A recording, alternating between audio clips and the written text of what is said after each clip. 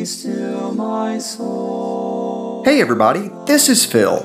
Welcome to our Bible Study Podcast. At the end of this study, please take the time to subscribe to the Glen Springs Church YouTube channel and check out our website. Also, if you live in the Gainesville, Florida area, we would love to have you visit us in person. For now, let's open up the Heavenly Library and may the words of the Holy Spirit sink deep into our hearts. Thanks for joining us. In every change, He faithful will remain.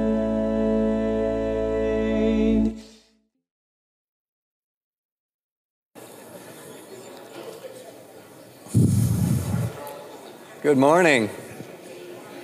Happy Easter. It's good to see you all. We have a pretty day out there.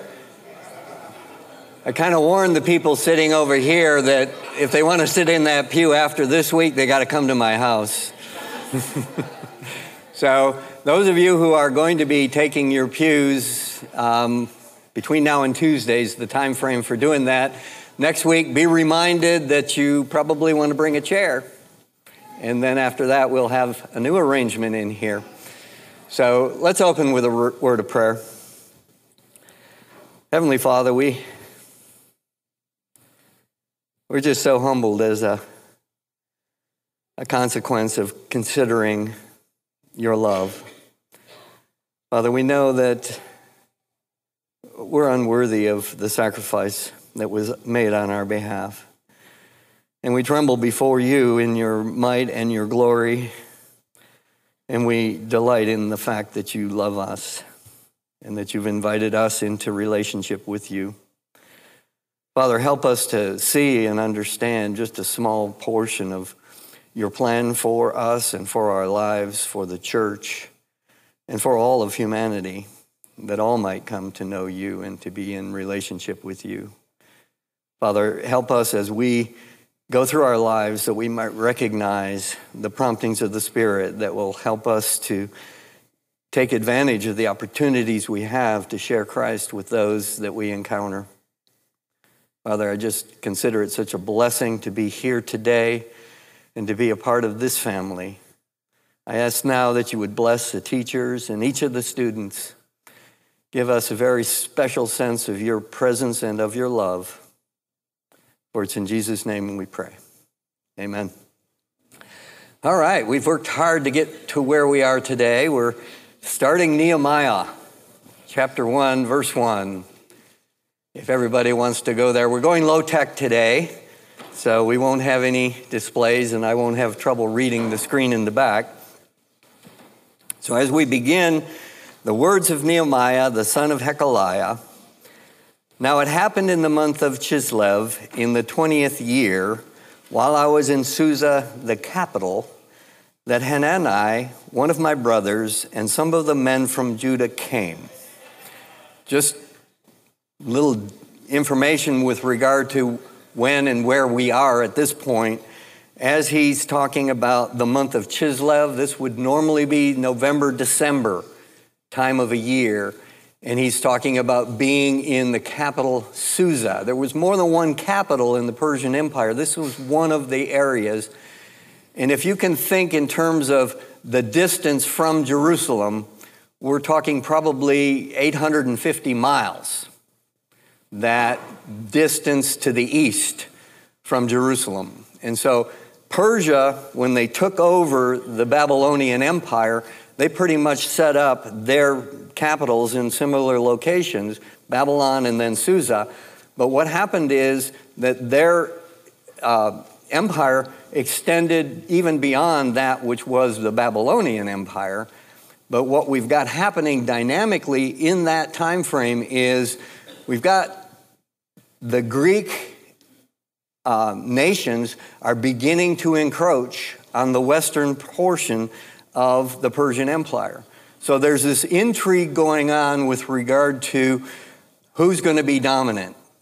And ultimately, Greek does become a dominant force, but right now, they're just beginning to encroach, and there's battles going on and things like that. So Gerald pointed out that history pretty much reinforces the idea that it was in the Persians' interest to have established somewhere in the western perimeter a strong safeguard portion, a nation there that would be in alliance with them, basically paying tribute to them, but they're there as sort of a buffer from the advance from the west. And so it is definitely in Persians' interest that there be a stronger nation there.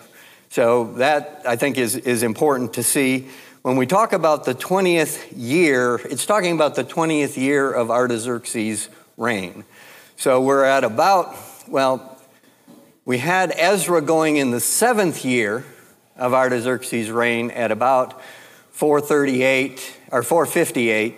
And so we're now about 445, 13 years later, 445. So Ezra left 13 years earlier. He went and he has been doing and presenting the word of the Lord to the people in Judah and in Jerusalem. And his influence has been there now for 13 years. So as far as we know, and it's probably reasonable to assume, Nehemiah has never been to Jerusalem. He doesn't know exactly what's happening there. His brother and some other people that are from Judah have come to Susa, and they come into his presence. And so he asked them the question. I asked them concerning the Jews who had escaped and had survived the captivity about Jerusalem. Those expressions there sort of give us an idea of their attitude toward the captivity. Escaped and survived. So even though they've been there for more than 70 years, at this point, many more than 70 years, probably 150 years since the original pulling out of the people, they still look at it as, surviving the captivity. And he asked them about the people and about the city. So the two questions. They said to me, the remnant there in the province who have survived the captivity are in great distress and reproach. A number of different translations there would be trouble and shame, in great evil and reproach, great affliction. So as you look at, he's trying to get a read on what's happening with those people. What is their condition? This is not a favorable expression as we're looking at that. The second one, reproach and shame, is they have no reason to have any kind of pride for who they are and where they are, and they themselves are distressed. As I was beginning to look at this, I sort of looked at ourselves and our culture, and I realized there's a lot of people that are distressed around me today. I see it all the time. And one thing about people in distress is they tend to be more open to a godly solution for their circumstance. When things are going great and life is high and you're being, feel like you're blessed and everything like that, you don't have a lot of motivation to change. But when you are in distress, then you actually are going to be more open to the appeal of someone coming to you and saying, there is a source of truth and of peace and of salvation. And so as we look at our world today, we find people in distress. Now, what's going to happen is he's considering these people in their distress and their shame and reproach. And so that's about the people. And the wall of Jerusalem is broken down, and its gates are burned with fire. So that's the report he gets. His response is pretty dramatic. When I heard these words, I sat down, and I wept, and I mourned for days.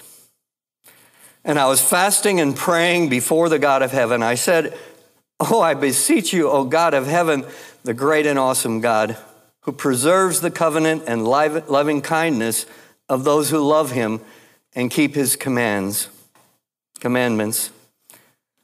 Let your ear now be attentive and your eyes open to hear the prayer of your servant, which I am praying to you before you now day and night on behalf of the sons of Israel, your servants, confessing the sins of the sons of Israel, which we have sinned against you. I and my father's house have sinned. We have acted very corruptly against you and have not kept the commandments, nor the statutes, nor the ordinances which you commanded your servant Moses. Remember the word which you commanded your servant Moses, saying, if you are unfaithful, I will scatter you among the peoples. But if you return to me and keep my commandments and do them, though you have been scattered and were in the most remote parts of the heavens, I will gather them from there, and I will bring them to a place where I have chosen to call my name to dwell. They are your servants and your people whom you redeemed by your great power and your strong hand. O Lord, I beseech you, may your ear be attentive to the prayer of your servant and the prayer of your servants who delight to revere your name, and make your servant successful today, and grant him compassion before this man. Now I was cupbearer for the king. Whew. That's quite a prayer. We're going to break that down a little bit, unpack it a little bit, and see the elements that he's using there. When we read that prayer and then we go to the next verse, chapter 2, verse 1, and it came about in the month of Nisan, in the 20th year of Artaxerxes, that wine was before the king. I took the wine and gave it to the king. Now, the way this reads, how long do you think it was between when he got this report about Jerusalem and he comes before the king with the wine? Just the way it reads. Those of you that know the history here, but what does it sound like? He mourned for days, right? So, a week, maybe 2 weeks. In reality, we've got a 4-month time frame, because when you go from Kislev to the month of Nisan, it's somewhere between the November-December time frame and April. So what the reality of the situation is, this man has mourned and prayed and fasted and contemplated this opportunity that he's going to have in the month of Nisan to come before the king for about 4 months.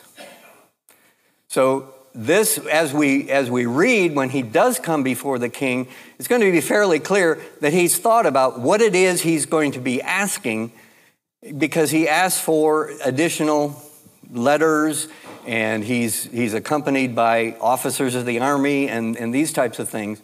So this was not a fairly, short time frame when he's just, okay, I got this news, I mourned for a few days, and I fasted for a few days. We actually have about a 4-month time frame here where he's basically had this burden for the people. And this burden is upon him.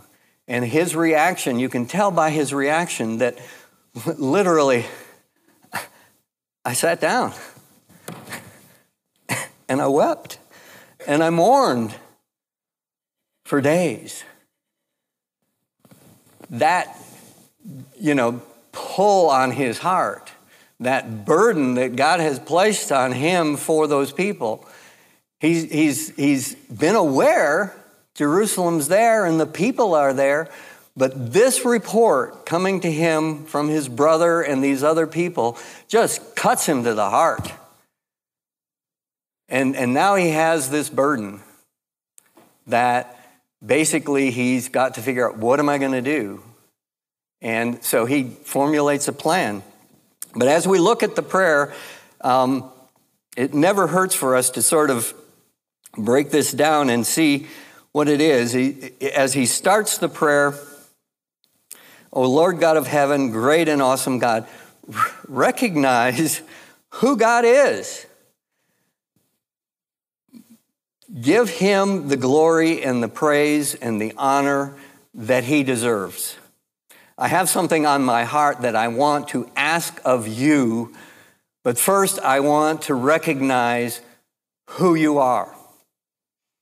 First, I want to acknowledge and affirm that who you are, that you are the God of creation and the awesome God who preserves covenant and loving kindness for those who love him and keep his commands. So you start with who he is, recognizing and acknowledging God for who he is. That's where Nehemiah starts. And then as we go forth here, let your ear be attentive and your eyes be open. It's an appeal to, I need you to hear me. I need you to listen.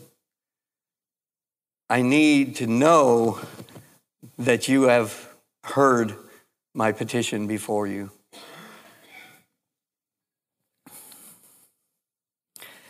Of your servant, which I am praying before you day and night on behalf of the sons of Israel. This prayer is going for this whole nation, for what I've discovered, the condition they're in, the distress they're in, for all of them. Then he goes right into confessing the sins. I recognize we're not worthy. We have sinned against you again and again, and we are in the circumstance we're in because of our sin, because we failed to follow your commands, because we failed to follow and retain the covenant that you have entered into with us. It's our fault. And then he goes on and even acknowledges, me and my father's house have sinned. None of us are free from this guilt, from the consequences of the sin. He takes on personal responsibility for even the sins of the nation that brought them into the exile. I and my father's house not kept your commandments, nor ordinance, nor remember. Now, once again, he's asking God, remember the word you commanded your servant Moses, okay? I'm going to allude back to what you've promised already. And so that he's basically saying, this is what you said to Moses. If you're unfaithful, I will scatter you among the people, but if you return to me, okay? We find ourselves, we were unfaithful, and we've been scattered. Now, the promise is, if you will return to me and keep my commandments and do them, though those of you who have been scattered were in the most remote parts of the heaven, I will gather them up and will bring them to the place where I have chosen my name to dwell. Okay? So he's reminding God, he's reminding himself in his own mind, this is a promise that God has made. I'm affirming this promise in my own mind, and I'm presenting it to you, God. This is a promise that you made to the people. Now, it's conditional. They have to return. They have to do here. Let's just quickly go to 2 Chronicles, verse 7, starting in verse 12. This is the promise that God made to Solomon after the temple was complete. Now then the Lord appeared to Solomon at night and said to him, I have heard your prayer and have chosen this place for myself as a house of sacrifice. I will shut up the heavens so that there is no rain, and if I shut up the heavens so there is no rain, or if I command the locusts to devour the land, and I send pestilence on my people, and my people who are called by my name will humble themselves and pray and seek my face and turn from their wicked ways, then I will hear from heaven, I will forgive their sin, and will heal their land. Now my eyes shall be open and my ears attentive to the prayers offered in this place. For now I have chosen and consecrated this house. My name may be there forever, and my eyes and my heart will be there in perpetuity. So as Nehemiah is looking at where are we going to find this restoration? Where are we going to find this promise fulfilled? God has promised that that temple that was built, that's where he's going to dwell. That's where he's going to listen to his people. And so this burden on his heart, basically he comes to God and he recognizes that there is a promise. There is hope. There is possibility for these people, for revival and for restoration. So once again, in verse 10, they are your servants and your people, redeemed by your great power and your strong hand. Once again, I beseech you to have an ear that will hear. So that, as we look at that prayer, there's so many elements in there that help us to recognize what is in Nehemiah's heart and his understanding of God and who he is and the promises that he's made to the people. So as we continue in chapter 2, and it came about in the month of Nisan, in the 20th year of King Artaxerxes, that wine was before him, and I took the wine and gave it to the king. Now I have not been sad in his presence, so the king said to me, why is your face sad, though you are not sick?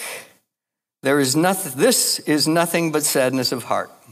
Okay, before we get into this particular text, this position is sort of an unusual position with regard to the court. As we looked earlier in Ezra, we had the king doing his edict with his 7 advisors. This man, in his position as cupbearer for the king, is a very critical person with regard to the kingdom. There's numerous ideas about what his responsibilities and duties were, but who thinks they know of one thing that he was required to do? He used to taste the wine. Why would he be tasting the wine? Okay, he's going to be testing the stuff for the poison. He's going to be doing food, wine, whatever's necessary in order to assure the king that what he's about to intake is safe. So there's a number of different descriptions as to what characteristics would be required of this person. One would be he has to be trustworthy. Oddly enough, another one that some of the commentators brought forth was he was to be handsome. That he's going to be in the court, he's going to be at the table, all the banquets, all the feasts, and everything like that. He has to have a good physical presence. He has to be intelligent. He has to have language skills. And so there's a number of things that this person has been groomed up in order to fulfill the position he's in that requires a great deal of responsibility beyond just tasting food and tasting wine. He has to have a presence that basically contributes to the glory of the king. He can't be a shabby-looking person because he's there in the presence of all these other dignitaries and officials and all that sort of thing. So this is the person that we're talking about. He's had considerable training in order to be in the position he's in. I think he must have considerable financial resources because once he becomes governor, he's actually underwriting a lot of the normal responsibilities that would have been paid for his having the operation of being a governor. And so this is a man of a considerable position within this empire. And so as he comes before the king, and this is not surprising. How many of you have had to fake a smile? All right, I'm not alone. I don't feel like doing this, but I have to be there. and I have to put on this happy face. I have to look like everything's okay in spite of what's happening in my life. He couldn't pull it off. He comes before the king, and it's totally inappropriate. The king knows he's not sick because he wouldn't be allowed to go in the presence of the king had he had any physical illness. So it can't be anything to do with your health. This has to be a sadness of the heart. I don't know, for 4 months, he's been coming probably in all likelihood before the king, but on this day, he's petitioned the Lord. He's come before he's made this, as we look at verse 11, "Oh, I beseech you, may your ear be attentive to the prayer of your servant, the prayer your servant delights to have, to revere your name, to make your servant successful today." So he's there before the king. Grant him compassion before this grant him compassion before this man. So this is nothing but sadness of heart. The critical time has come. He's prayed. Then I was very much afraid. Okay. This is huge. When we look at what happened with Zerubbabel and the original edict from Cyrus, and then Ezra apparently approached the king at some point, but he creates this edict and says, all right, anybody that wants to go, join in on these efforts. Nehemiah is sort of stepping out here in order to make a request to the king. So I said to the king, let the king live forever. Why should my face not be sad when the city, the place of my father's tombs, lies desolate, and its gates have been consumed with fire? Okay, there it is. My heart, my passion, my city is in ruins. I can't put on a happy face. I can't act anymore like everything's okay, because it's not. The people are in distress and reproach, and the city walls are in ruins, and the gates are burned with fire. Then the king said to me, what would you request? So I prayed to the God of heaven. I've heard a number of different expressions for this prayer. I've heard popcorn prayers, a arrow prayer, shooting it straight up to God. But it's one of those situations where I'm sure he didn't keep the king waiting for the amount of time it took to do that prayer on the page before we were just looking at. Probably just a affirmation of, God, you've put me here, and perhaps for such a time as this, that I might be the one that comes before the king and petitions on behalf of my people and my city. Whatever that prayer was, his fear is overcome. He's then able to say, if it please the king, and if your servant has found favor before you, send me to Judah, to the city of my father's tombs, that I may rebuild it. 2 ifs in there. If it's your pleasure, and if I have found favor in your sight. Okay? You know me. You know who I am. And if I have a favorable position with you, then grant this request. The king said to me, the queen sitting beside him, how long will your journey be, and when will you return? Apparently he responded to that so that it pleased the king to send me, and I gave him a definite time. And I said to the king, if it please the king, let letters be given to me to the governors of the provinces beyond the river, that they may allow me to pass through until I come to Judah, and a letter to Asaph, the keeper of the king's forest, that he may give me timber to make beams and gates for the fortresses, which is by the temple, for the wall of the city, and for the house to which I will go. And the king granted them to me because the good hand of my God was on me. So as he's making this appeal to the king, he's already thought, what am I going to need in order to accomplish this? Obviously, I'm going to be traveling almost 900 miles, and I'm going to need certain things. And one of them is I'm going to have letters for the provinces along the way that allow me to continue this travel. That he's not getting an edict like the first two that goes throughout the kingdom. What he's got are letters that are here. And then once he gets there, he's going to need certain resources. Chances are that which they're going to need to rebuild the walls were just knocked down. So a lot of the materials that are going to be required for the structure of the walls are already there and available, but the gates have been burned. We need new timber. We're going to need this. In order to accomplish this, we're going to have these resources in order to complete this project. So he's considered carefully what it is that he's asking of the king and what it is that's going to be required when he gets there in order to effect this work. Verse 9, then I came to the governors of the provinces beyond the river, gave them the king's letters. Now the king had sent with me officers of the army and horsemen.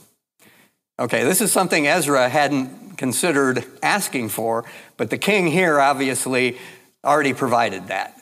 So not only, and we don't have this large numbers of people coming necessarily, we do have Nehemiah. He has servants that are coming with him because they're referred to later that they're part of his household operation. He's got servants that are with him, and then he's got these armed forces that are representative of the Persian Empire that are coming with him, officers of the army and horsemen. So this entourage is traveling secure. They've got letters of passage, and then he comes and he gives the letters to these governors of the provinces beyond the river.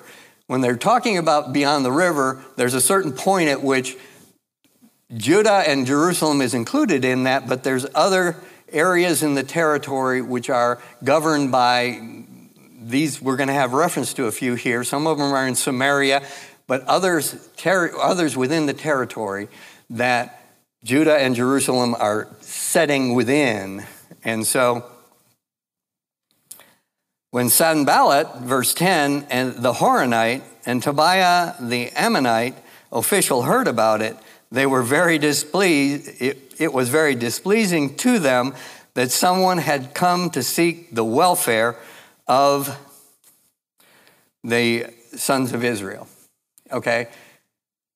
Interestingly, he's come, his letters have given him passage, but doesn't really mention in here that they're upset about the walls being built or the city being addressed. They're concerned about the welfare of the sons of Israel. They're probably not at all unhappy that the people of Israel are in distress and reproach. That gives them an authority and a power over them that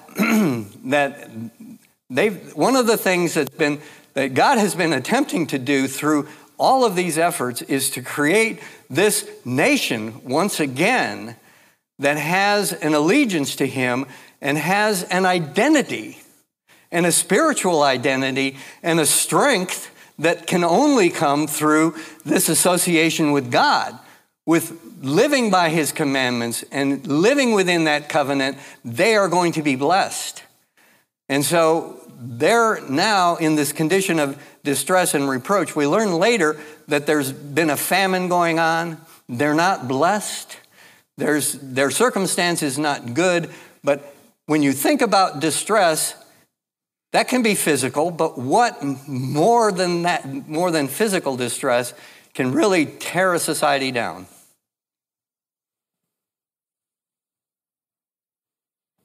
Mental and emotional distress.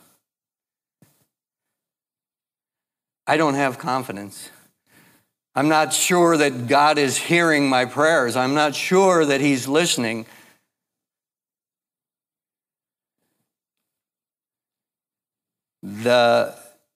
As Nehemiah is coming, the project is to build the walls.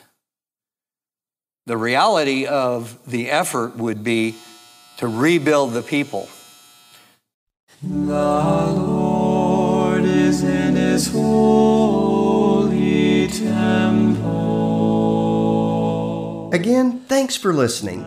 If you live in North Central Florida or you're just passing through, we would love to have you visit us at the Glen Springs Road Church of Christ. Also, check out our website, glenspringschurch.com. You can learn more about our church family and how to contact us. Until next time, God bless. Keep silence, peace.